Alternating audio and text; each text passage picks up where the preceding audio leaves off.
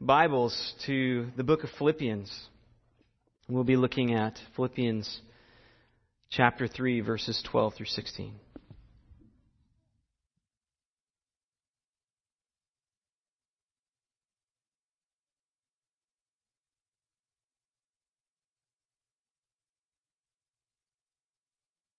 Philippians 3, verses 12 through 16. Paul writes, "Not that I have already obtained it, or have already become perfect, but I press on so that I may lay hold of that for which I also was laid hold of by Christ Jesus. Brethren, I do not regard myself as having laid hold of it yet, but one thing I do, forgetting what lies behind and reaching forward to what lies ahead. I press on toward the goal for the prize of the upward call of God in Christ Jesus. Let us therefore, as many as are perfect, have this attitude. And if in anything you have a different attitude, God will reveal that also to you. However, let us keep living by that same standard to which we have attained." Let's pray. Father, we're here because we want to hear your word. We recognize that it is by your word that we are strengthened and built up in Christ. For we realize that man does not live by bread alone, but by every word that proceeds from the mouth of God. And so we pray that you would feed our souls through your truth and give me assistance to make your word clear, that we might rightly understand it and therefore know how we should apply it to our lives. We ask this on behalf of Christ. In His name, amen. One of the jobs that I had when I was had just graduated from college was I worked at a children's shelter, and we cared for abused or abandoned children that the Department of Social Services would bring to us. And I was the night shift manager and in charge of intaking children. And we got a call for a 2-year-old, and we could handle kids from 2 to 12. And so I said, yeah, well, we'd love to have the child and care for it however long you need us to. Unfortunately, what happened is the 2-year-old they brought in suffered from severe fetal alcohol syndrome and was actually only functioning at a 6-month level. And unfortunately, we didn't have the resources to care for somebody that was at that developmental, had that developmental retardation. And so we were not able to care for it very long and had to return it to the Department of Social Services and so they could find somebody else to care for it. And the problem there essentially was that although that child was, of course, 2 years old and on paper I could care for it, I failed to be able to recognize its true maturity level. I failed in my assessment of this child's maturity level. Which brings up this question. Spiritually speaking, how would you assess your spiritual maturity level? And I think to really answer that question, we need to begin by asking, well, what is the standard? What is the standard of spiritual maturity? What does a mature person look like? Well, apparently in the church of Philippi, there were a number of people who claimed that they were spiritually mature, that they had arrived at spiritual maturity. And it appears that these were the same ones who were suggesting, and Paul addresses them in the beginning of chapter 3, they were suggesting that one needed to get circumcised, like them apparently, if they wanted to become truly spiritually mature. And they probably had a decently long list of spiritual attainments that they could point back to and say, look at all the things that we've accomplished so far. And that's probably why Paul listed his spiritual attainments kind of to contrast with them. Remember, he says, if anybody could boast in their flesh in what they've achieved, I more so. And that's why, again, Paul at the end of that list says, and I count them but rubbish, that I may gain Christ. And so these teachers were pressing the Philippians to put their confidence in their attainments, their spiritual acts, so to speak, rather than what Christ had already accomplished for them. And it seems that part of their teaching was this idea that since they had arrived at this mature state, spiritually, they could therefore then just coast because they had arrived. And now they could just kind of go into spiritual retirement and just enjoy life. Today we find ourselves in chapter 3, verse 12, where Paul is continuing his warning against these false teachers that he began at the beginning of the chapter. Well, at the same time, as he continues his warning, he's actually, if you think about it, giving a commentary on what he said in Philippians chapter 1, verse 21. This well-known verse when he says, "For to me to live is Christ and to die is gain." Really, everything he's saying here in chapter 3 is explaining what he means by that. The reason I live is so that I can become like Christ, on account of what Christ has done for me. His whole life is aimed at one thing, becoming Christ-like.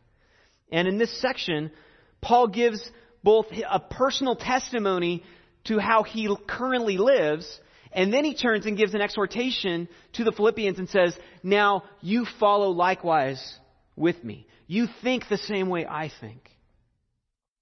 So let's look at, first of all, his vigorous pursuit. Beginning in verse 12. He says, "Not that I have already obtained it, or have already become perfect, but I press on so that I may lay hold of that for which I was laid hold of by Christ Jesus." And we need to begin by noting the key word in this section. In both the ESV as well as the New American Standard, it's the word translated perfect.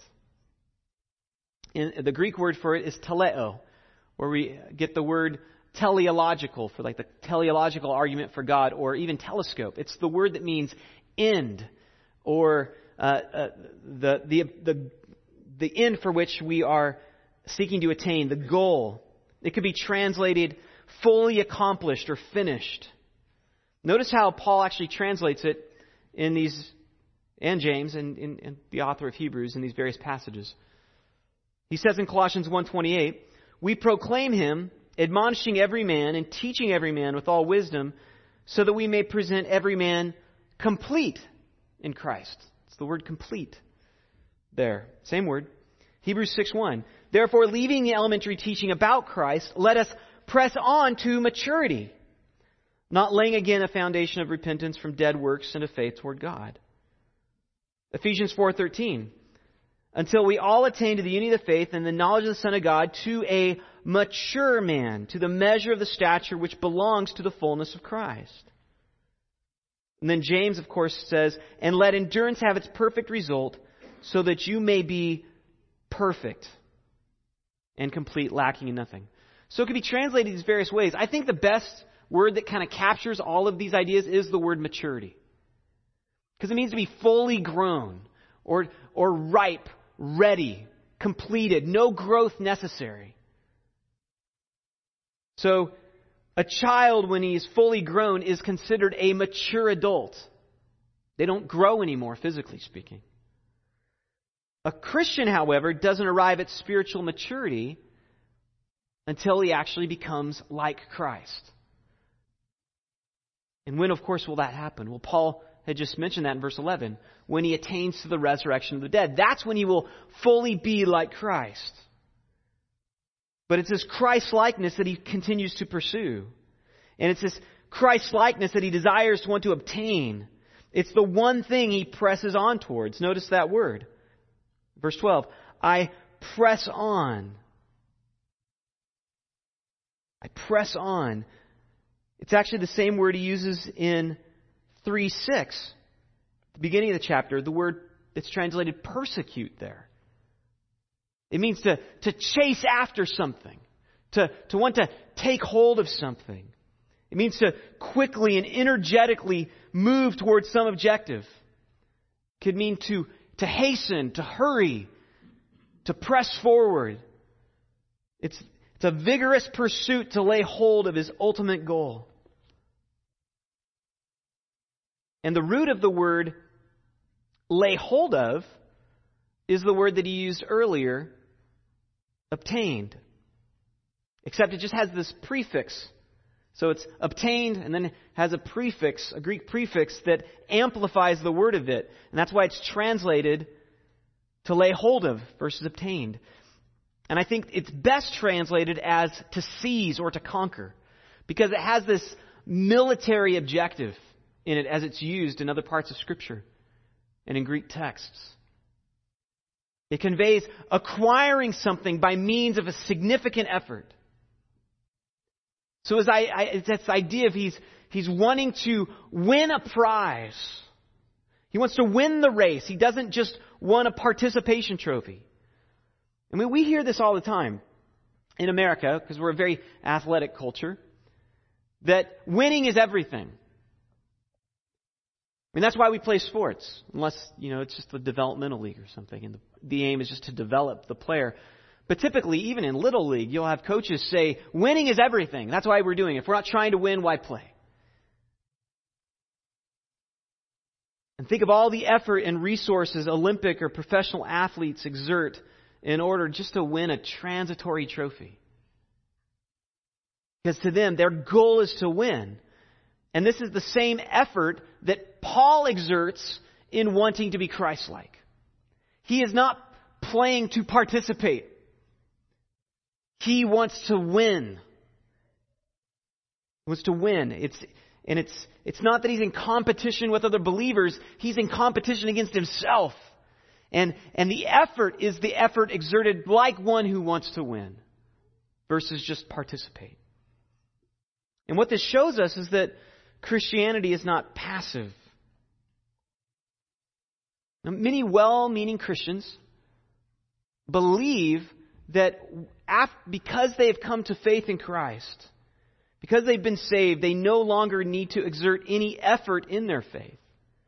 In fact, they'd even go as far as to say, for one to want to pursue holiness or righteousness is actually demonstrates a lack of faith and is legalistic and even self-righteous. Suggests that they don't really trust Christ for their salvation. But is that true of Paul here? When Paul says he presses on towards this goal, is it because he doubts that he's saved? Is it because he doubts that he has been given the righteousness of Christ? Hardly. That's the foundation for why he does it. He's vigorously pursuing Christ-likeness because his confidence is not in the flesh. It's because his confidence is in Christ. He says, I press on so that I may lay hold of that for which I was laid hold of by Christ Jesus.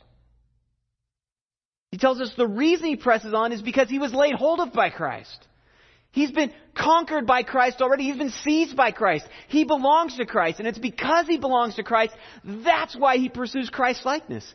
This has nothing to do with doubting his salvation. It's because he's confident in his salvation that he exerts all his energy towards becoming like Christ. He wants to see the work that Christ began in him fully completed. Remember Philippians 1:6. The assurance he gives the believer, the work that Christ began in you, he will complete. It's because of his confidence in Christ's work that compels him to vigorously pursue Christian maturity. So his conversion was not this cage to hold him back, but a catapult into the pursuit of holiness. The resistible grace of Christ overcoming Paul's rebellion and saving him from sin did not make Paul passive. It made him powerful. With all his might, he pursues Christ-likeness. With the same vigor that he once tried to destroy Christianity. Remember that word, to press on, it's the same word, persecute. He once vigorously persecuted, sought to conquer Christians, but then Christ conquered him on the Damascus Road. And since Christ had conquered him, he has made it his life objective to be like his Savior. He directs all his energy towards becoming like him. And he pursues that aim as one who wants to win. And as he says in verse 13, Brethren, I do not regard myself as having attained it or having laid hold of it yet. See, Paul doesn't think that he has arrived. So this shows that not only what he presses on towards, what he's aiming at, but even how he thinks. He thinks a certain way. And I say think because of the word he uses, translated regard. It means to think in such a way as to come to a conclusion, come to a conviction. It's the word logizomai, from where we get the word logic. And logic means the rules for thinking. It's the mental process, the framework for how we come to convictions. And here it refers to a settled conviction in his mind. Note also that there's this slight pause at the beginning of the verse. It says, brethren. What he's doing, he's calling for their attention. Because he's going to give, he wants to make sure that they're listening to what he's saying. It's like speaking to a distracted child. He wants them to understand something important. He does not believe that he has arrived. Even Paul, the apostle, trained and sent out by Christ, does not believe that he has arrived spiritually. And again, he needs to get their attention because some people were saying that they had become spiritually mature. And apparently they were telling people that to become spiritually mature, you needed to become like them. You needed to follow their example. You needed to get circumcised or follow certain laws. Follow their rules. And if you followed their rules, then you could become mature like them. And so, to counter this spiritual pride, Paul calls for their attention and emphatically declares that he would never make such a boast as having said he has arrived spiritually. So if you were to ask the Apostle Paul if he thought of himself as a mature Christian, he would probably counter and say, do I look like I have a glorified body? Do I look like I don't sin anymore? Do I look like Christ? That would be his response. No, obviously. His focus is not on what he's done so far, even what he's doing for Christ. It's the end. He wants to be like Christ. He's not looking back. He's looking forward completely. So let me try an illustration to capture this idea. Imagine me praising my 1-year-old, or he's almost 1, he's 10 months, Jeremiah, because he's learning to feed himself. And as parents do, I might say something like, Jeremiah, look how big you are. Look, you are a big boy. But if he were to ably and honestly assess himself at that point, he would probably think, what is Dad talking about? I'm nothing like my brothers. Look at all the things they can do. Look at how nicely they can eat when they choose to. Look at how they can run. Look at how they play. They can dribble basketball. They can throw it. I'm nothing like a big boy. That's just flattery, Dad. But even more than that, Dad, I'm nothing like you. I can't do half the things that you do. I want to be able to do what you do. I want to be fully grown. This is Paul's idea. He's not looking back. He recognized it's when he compares himself to what he wants to be, he's hardly gone anywhere. Because Paul recognizes he hasn't yet arrived at Christ's likeness, this is his ultimate aim. And it affects the way he lives. The way he thinks affects the way he lives. And that's why he says, but one thing I do, forgetting what lies behind and reaching forward to what lies ahead, I press on. This is the thinking leading to the doing. And notice what Paul says. He does one thing. It's interesting that there's actually in the Greek no verb supplied here. The verb is actually found in verse 14, I press on. Which, the point is that he's being emphatic. Drawing their attention. It's like he's just saying one thing. I'm not fully mature. One thing. One thing. And I think this should be really helpful to us. Because we live in an age that assumes that the more we do, the better we are. The more we accomplish, the more significant we are. The more mature we are. The more things we do, the better. But we realize that actually the more things we do, the fewer things we do well. And so if a wise person would want to ask, well, what should I be doing? What should I do with all my resources, with all my time? What is the one thing that a Christian should do? Because there's nearly an infinite amount of things we could be doing with our lives. What is the one thing we should do as a Christian? This is really helpful for us. Because we should all be doing this one thing. The one thing he does is to press on towards Christ-likeness. And he does this by forgetting what's behind him and then reaching forward to what lies ahead of him. And when he says forgetting, he's not saying that he actually can't recall the things that he's done. What he's saying is, unlike the Judaizers, his spiritual confidence is not in what he has accomplished. It's not in what he's done already. So forgetting entails that list of spiritual attainments that he's already listed. The things that he considers loss and even rubbish. Paul is so focused on attaining his goal, he realized that everything that he's accomplished in the past, it means nothing. That's what less than nothing. It's rubbish. He only cares about how far he still has to go, so he keeps reaching forward. The word actually means to stretch out like a runner who's about to cross a finish line. It demonstrates this great exertion, this final effort.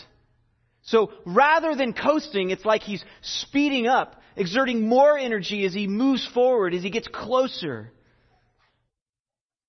He's not coasting. He's not letting off the gas. He is flooring it, pedal to the metal, until he reaches his goal. Forgetting what lies behind, reaching forward to what lies ahead. He's focused on the goal.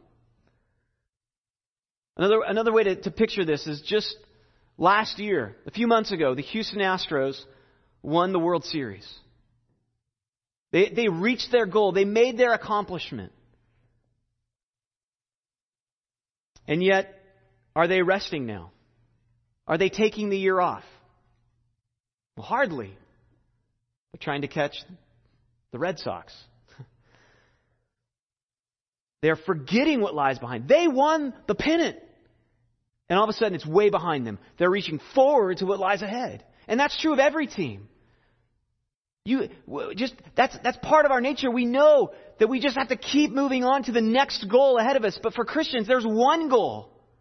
And we will not reach that goal until we become truly Christ-like with our resurrected bodies. Now recognize how in this brief verse, Paul brilliantly demolishes the parallel heresies of both legalism and antinomianism. And I'll explain what both those mean. Legalism is the belief that salvation and spiritual growth are accomplished by us doing certain things. That we are saved by what we do. And we grow spiritually because of what we do. It denies that the power of Christ alone is what saves us and what sanctifies us. That's legalism. Antinomianism is the belief that because it is the power of Christ alone that saves and sanctifies us, that therefore we don't need to pursue holiness anymore at all. The work's already done. There's nothing left to do. We can coast. It denies the fact that the work of Christ in a person's life is demonstrated in their pursuit of Christ-likeness. So, notice this. Paul dismisses legalism when he says, I forget what lies behind. It's not about what I've done, but where I'm going. And he dismisses antinomianism when he says, I press on. I press on. So he's forgetting what he's done because it really doesn't matter, spiritually speaking, but rather what Christ has done in him and through him. And he dismisses antinomianism because he doesn't want them to put their confidence in their passivity. A genuine believer neither puts confidence of salvation in what they do, nor in embracing passivity. True conversion compels one towards Christ-likeness.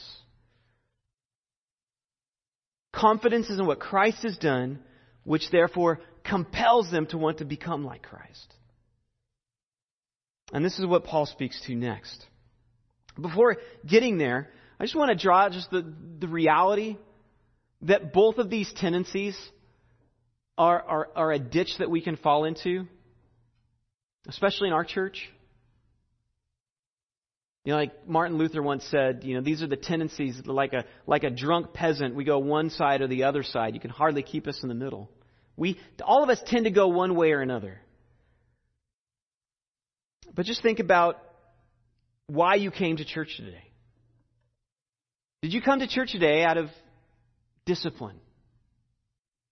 Out of routine? Because it's what I do. I'm a Christian. I go to church. Or was it because you recognized your immaturity and you long to learn? You recognize that you need to grow. See, it's really easy for us to think that we don't need to forget how much the reason we come to church is to grow. We need the Word. We need to be convicted. We need to be challenged. We need to press on towards Christ-likeness because the world out there is not helping that. It's trying to tear us down and put hindrances in our way. We come to church, we read the Word, we pray because we recognize we need to grow. And for the person who says, well, I don't need to grow, well, that assumes that you've arrived. I mean, think of the pride there. And yet, how easy is it for us to approach our quiet times and just read? That asks the question, how do I need to become more like Christ? Or, again, the other side, to approach our devotions in the morning. I'm going to pray because that's what a Christian does. And I know I need to pray. And I'm going to read my Bible because I need to do it. And I know I'm going to have a good day because I did my spiritual duty. And I went to church this week. I'm confident things are going to go well. See how easy it is to fall into these tendencies. Again, passivity or legalism. And they're parallel heresies. So Paul says, I keep pressing on. I make it my aim to pursue Christ-likeness. I press on toward the goal for the prize of the upward call of God in Christ Jesus. Now notice, the first thing this tells us is that there is a goal to the Christian life. There is something we're moving forward to. There's an aim. And it tells us that the goal is ahead of us, it's not behind us.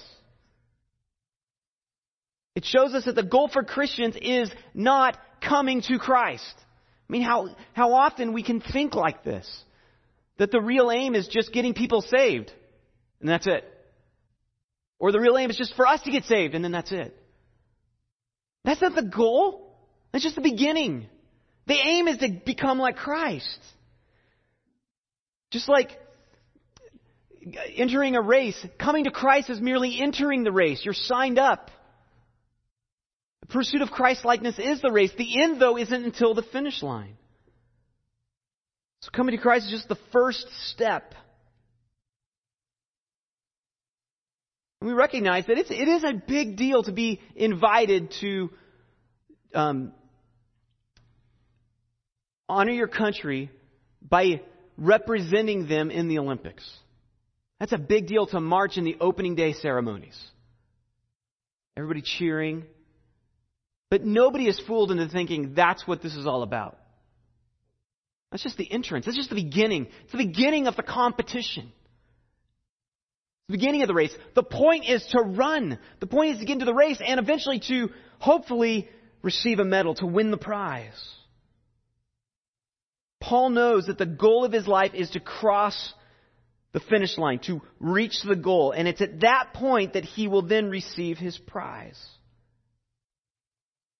It's interesting, Paul uses the same word prize in 1 Corinthians 9:24 when he writes, "Do you not know that those who run in a race all run, but only one receives the prize? Run in such a way that you may win." Now, don't get distracted and think that his point is win. That's not his point. His point is run in such a way that you would win. Run like a winner. Are you running the Christian life like a winner? Or are you strolling and just enjoying the weather?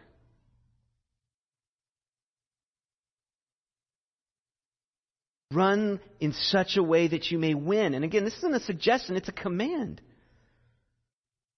He's running in order to win.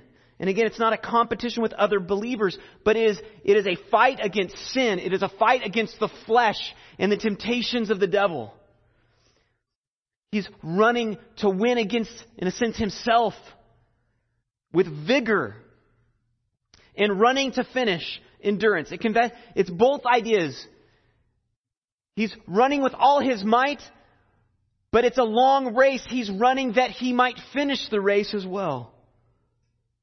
And both ideas are captured in this metaphor. Running hard and running to the finish line.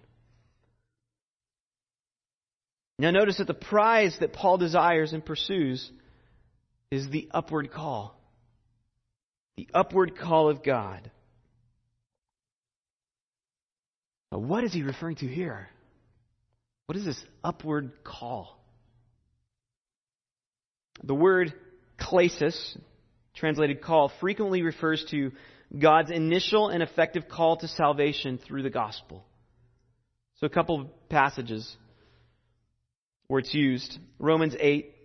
For those whom he foreknew, he also predestined to be conformed to the image of his Son, so that he would be the firstborn among many brethren. And these whom he predestined, he also called. And these whom he called, he justified. And these he justified, he glorified. You see how those two ideas, Paul says, God has called us. And even he's called us to be conformed to the image of his Son there. 1 Timothy 6:12. Fight the good fight of faith. Take hold of eternal life to which you were called. You were called to take hold of eternal life. You were called for this purpose. God has called you to do this thing. And this was the call Paul received at salvation, and that continues to compel him on until he finishes. So to understand this idea of the call compelling him, think of, bear with me with a medieval illustration. Think of a medieval knight. And he receives a message from a beautiful princess who's in distress. In this message she says, I've been captured by an evil prince. He's holding me captive and guarding me with a ferocious dragon. And so she writes and says, to this knight, if you will come to me and rescue me, I will be yours forever. And then we will live happily ever after. So when the knight receives this summons, does he just go show it to all his friends and say, look, this princess wants to marry me. That's great. And then just sit and wait for that special day to arrive? If he did so, he'd be a knucklehead. Because that's not what he was called to do. He's called to seize her, to capture her, to free her from slavery. He leaves immediately and presses on until he can finish the quest. The summons he received at the beginning is what compels him and calls him to keep pressing on until he receives the prize. The princess in this illustration. And he's going to press on until he gets there. Paul was called to eternal life. And that is to be conformed to the image of Christ. And having received this call, he presses on until it's fully realized. So after informing the Philippians of what he pursues, how he thinks, and then what he does, and what he's aiming at, he then directs his attention towards them. How we should think. So how should we think? He says in verse 15, "Let us therefore, as many as are perfect, have this attitude, and if anything you have a different attitude, God will reveal that also to you." So Paul addresses those who are perfect. Again, and this is the word that he used earlier, that I think is best translated mature. But he uses the word a bit differently this go around, which signals the fact that he's making a point to counter the false teachers in Philippi. So he acknowledges that, well, there is such a thing as a mature Christian, but just relatively speaking. There are some Christians that are further along the path than other Christians. Clearly, obviously. That we should look to as an example and follow after them as they follow Christ. But they're not mature in the sense that they've arrived, like some of these false teachers were suggesting.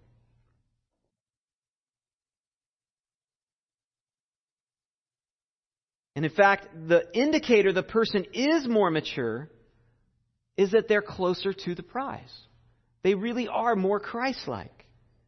And he says that truly mature Christians will think in this way. And I say think because of the word in verse 15 that is translated attitude. It's the Greek word phroneo. We saw it in chapter 2, and Paul said, "Have this mind which was yours in Christ Jesus," or "have this attitude which was yours in Christ Jesus." And then it describes how Christ allowed himself to be stripped of his glory in order to save us. He humbled himself. He did not regard equality with God a thing to be grasped. Think this way. Have this mindset. So Paul says that spiritually mature Christians will be particularly marked by thinking the same way that Paul thinks about himself. Which is what? You haven't arrived. The truly spiritually mature Christian will be characterized by recognizing, I'm not there yet. In fact, wow, do I have a long way to go. They're not going to be looking back and saying, hey, check out my resume. You know, if you challenge them, they're not going to respond by saying, do you know who I am? Do you know what I've done? They'd be like, wow, you're right, brother. I do have to grow in that. In fact, as you talk to mature believers, you read biographies of mature believers, the more they grow in the faith, the more dependent, the more time in prayer, the more humble they become. And the more they confess their weaknesses and their struggles. And the less defensive they get. Because they recognize it's true. I have far more to grow in. And Paul then warns those who don't have this sort of mindset. It's interesting that he says, and God will reveal this also to you. For those of you who don't think this way, God will show you how mature you actually are. So if you think you're spiritually mature, you think you can coast, God will show you you're not as strong as you think you are. His point is, there's a sense of warning here. If you think you've arrived spiritually, brace yourself because God's going to teach you a lesson. You might say in our vernacular, I hope you're hungry because you're about to get dished some humble pie. Truly mature Christians are those who have the mindset they're not as mature as they should be. And of course, thinking this way is going to affect the way they live. So they need to recognize they haven't arrived, they have to grow more. But then that compels the way they live. Verse 16. However, let us keep living by the same standard that we have attained. Paul's simple point here is that mature Christians, any Christian, needs to keep growing. So you've grown in these areas. You don't swear like a sailor anymore. You stop taking drugs. You stop drinking. You stop looking at pornography. Great. Keep those things, but keep going. Keep living to that good standard that you've attained, but keep growing towards Christ likeness because, brother and sister, you've got a long way to go. And if you're not certain about that, just ask your parents or ask your spouse or even your children. It affects the way we live. We shouldn't digress into disobedience and fleshly living. And given what Paul says a few verses later, it's apparently that that's what these false teachers were doing. Look at chapter 3, verse 18. Just a few verses later, he says, "For many walk, of whom I've often told you, and now tell you even weeping, they're enemies of the cross of Christ. Their end is destruction, whose God is their appetite, and whose glory is in their shame, who set their minds on earthly things." You see the trajectory where these false teachers are going? Yeah, they got circumcised, but then where did their life end up? You know, it doesn't take a person long to recognize when you run into truly legalistic people who boast in their spiritual attainments, it won't be long to see that they're actually pretty licentious as well. They love their freedom because of their previous law keeping. Those antinomianism and legalism, frankly, often go hand in hand. We tend to hide one or the other.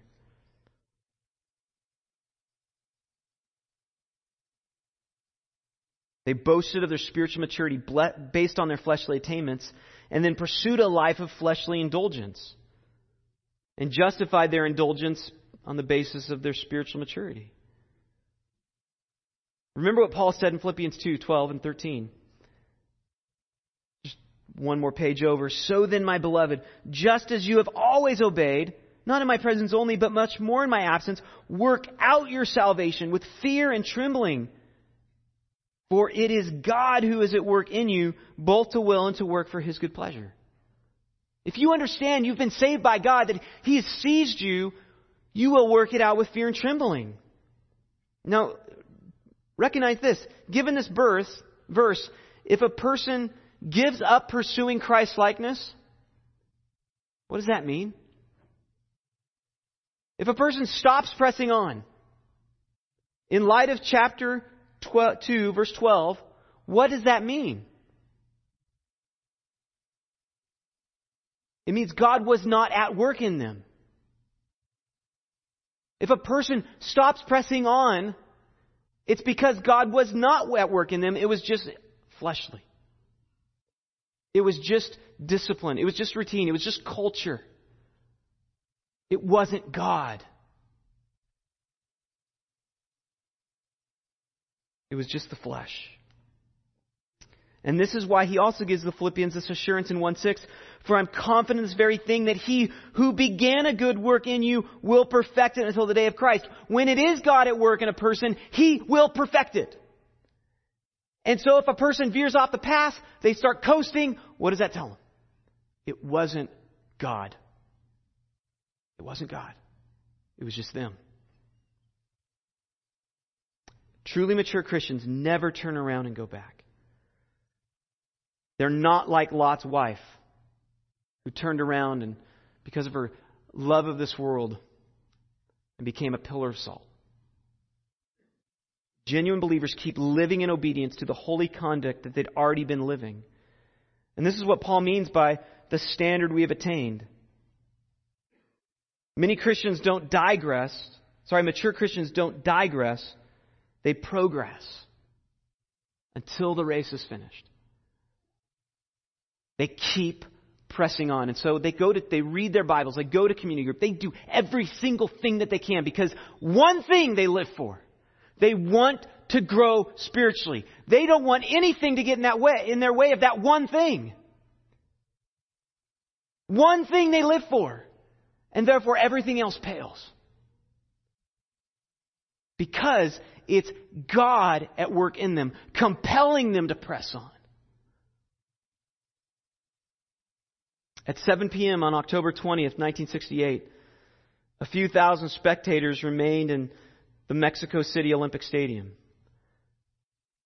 It happened to be cool and dark.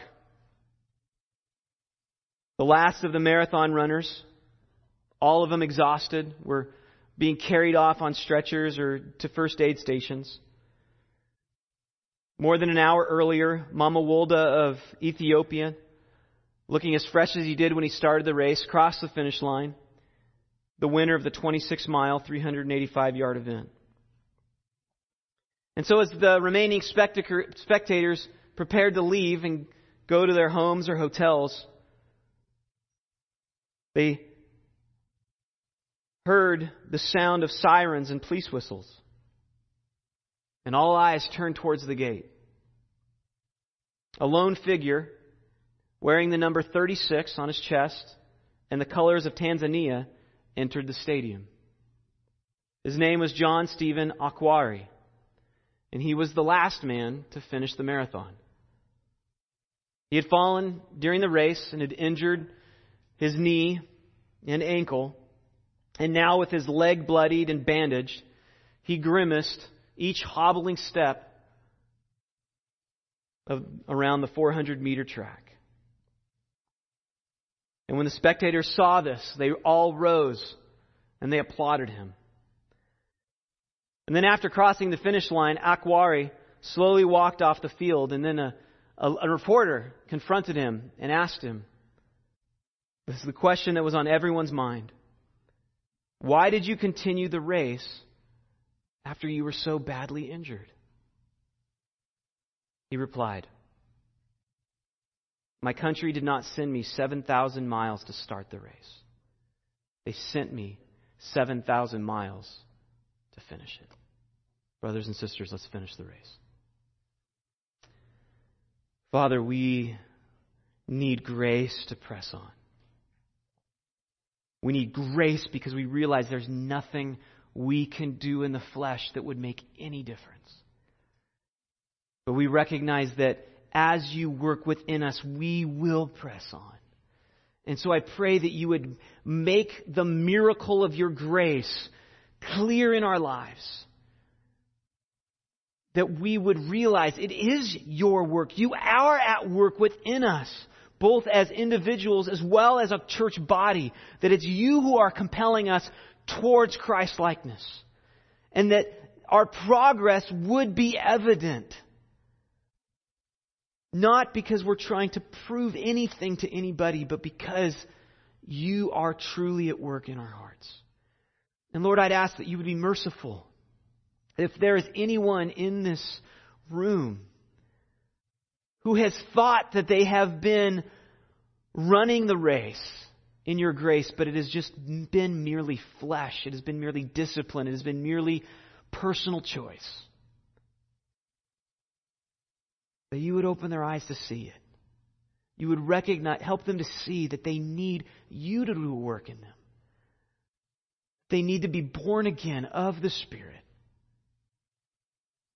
so that they might know true grace, that they might know the freedom that comes from sin. Truly,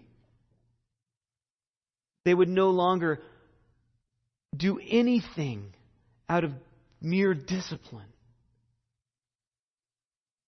but because they're compelled by a love of their Savior and therefore want to be like their Savior and want others to be like their Savior as well. Do this work in our hearts, Christ. We ask this in your name.